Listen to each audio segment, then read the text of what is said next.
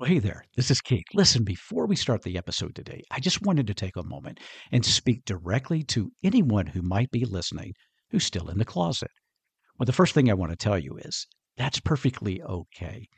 Do what is best for you when it is best. Never let anyone else pressure you in this decision.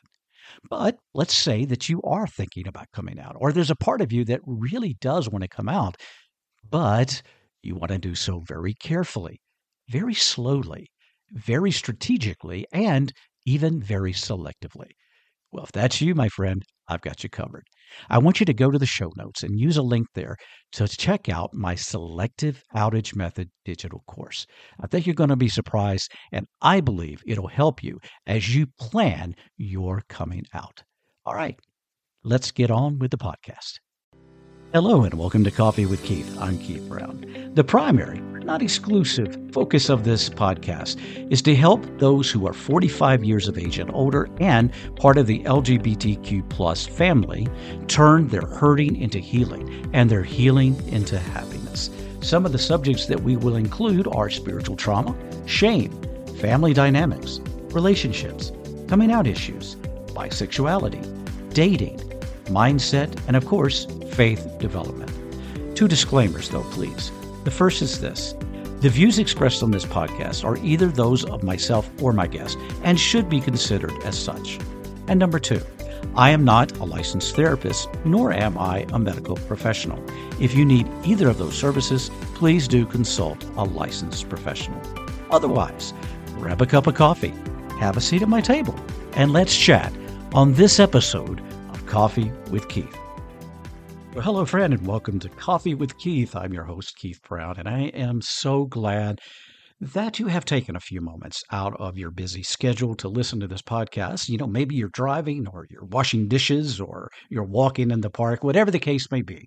I cannot tell you how much of a privilege it is for me to be able to share these concepts and these teachings and these interviews and everything with you. It is one of the greatest pleasures of my life. So thank you for allowing me to do that.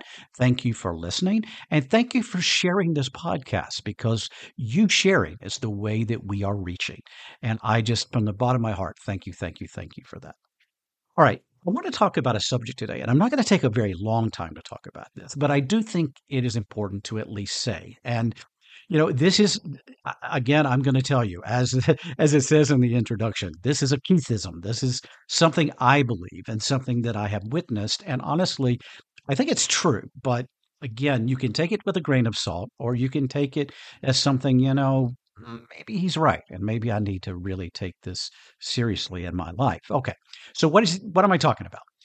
Well, one of the things that I do is deal with trauma. You know, when I coach people, when I have counseled people in the past, I have dealt with all types of trauma. People that have, grief over the loss of a loved one, or going through divorce, or a child that has run away, or a child that is estranged, or, it's all kinds of trouble. Spiritual trauma, you name it, I've dealt with it in my past, the last 35 years. But one of the things that I often have is I have people come to me and they say, Keith, I went through the trauma of a broken relationship. Now, it can be, a girlfriend, boyfriend, or a boyfriend, boyfriend, or a marriage through a divorce. And let me tell you, folks, as someone who has gone through divorce, I know that a breakup hurts. I mean, it really hurts. And regardless of the reason, and regardless of who is at major at fault in a divorce or a breakup, I think that most everybody on both sides go through some type of trauma. Now, the degree of that trauma certainly can vary from person to person and relationship to relationship. But I do believe that when we go through a type of romantic breakup, there is trauma that is present. So, my first little caution here, this is really not the topic of our episode, but I just want to parenthetically add it here, if I may. The first thing that I just want to say here is it's just a little warning. And I'm going to tell you that I am sharing this with you, and I'm encouraging you to do as I say, not as Keith did. Okay, let me explain what I mean. I do believe, and my experience tells me, and all the years of working with people, that when a person goes through a romantic breakup, there needs to be some time to heal. There needs to be some time to work through and process the trauma of that breakup because it usually does leave scars. And I think it's important for us to do that. And what I have often found in my work, again, is people will come to me, and even when I have coached or counseled in my pastoral counseling days, married couples, for instance, and a lot of times in a second marriage, the percentage of those success rates are vastly reduced, by the way. But one of the reasons that I see a lot of conflict in those is because the people jumped right back in to another relationship.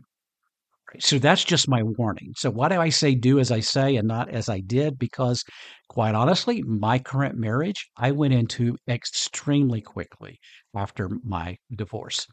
And although I don't recommend it, I will tell you that it has worked out beautifully for me. I'm very happily married to my wife, who knows all about me, obviously, and what I do, and supports me in every way.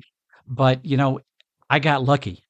And I admit that I got lucky. And truthfully, I knew this my wife before we ever started dating. We had been friends for a while, so it wasn't like she was a stranger. So I knew her, we were friends, etc. And so it worked out in my favor. But that's just a word of caution for you, okay? So if you're going through a breakup, give yourself some time. I think it's important. All right. Now, here's the meat of what this episode is about. I have a lot of people come to me after that time, whatever that perfect time is for you, and they say, Keith, you know what? I did go through trauma. I did go through the heartache. I did go through the brokenness. But, I've really gotten to a point where I feel like I'm ready to open myself up to another relationship. And I'm ready to attract somebody into my life that I can partner with and hopefully fall in love with and have, the wonderful life with. And I get that. And I applaud that. And I think that's a wonderful thing. But here's the thing that I want to caution people about. And I see this quite often. And I'm going to tell you, I'm just going to tell you from my own perspective. I see people after they go through a breakup, they have to vent.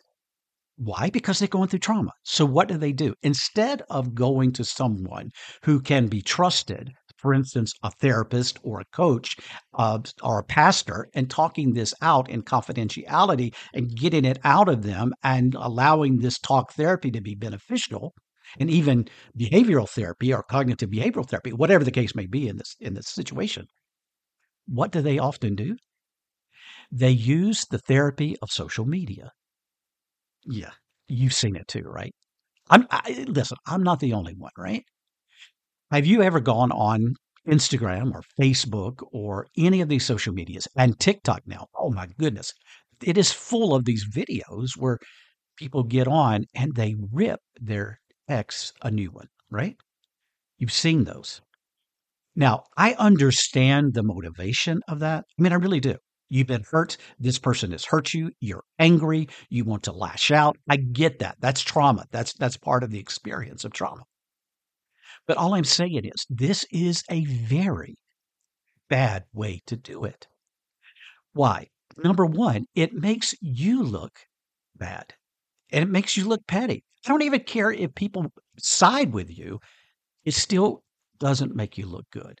Again, I know why you're doing it. And I'm not trying to gaslight you here. I'm not trying to, browbeat you or anything. I just, as your coach, I'm trying to encourage you to think about this because other people will judge you based on your post. And if you are lashing out and belittling somebody else, then that's very negative energy you're putting out into the world. And negative attracts negative.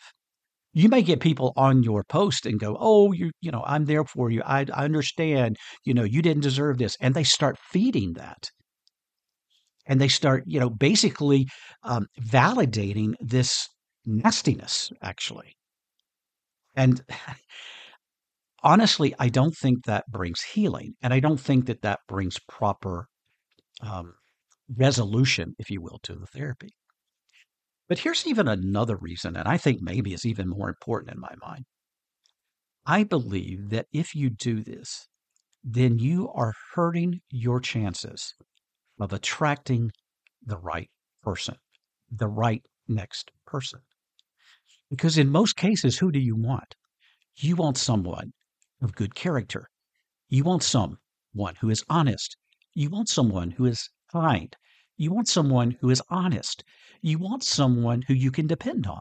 You want someone who will invest themselves in you.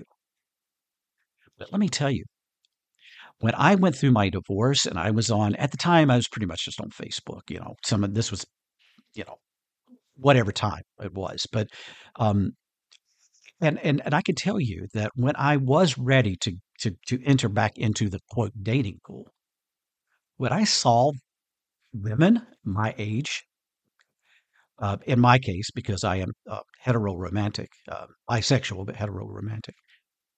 When I saw these women post things about men, not only sometimes their ex specifically, but a lot of times men in general, dogging them, telling men are awful, men can't be trusted, men are scum, men will lie to you, men.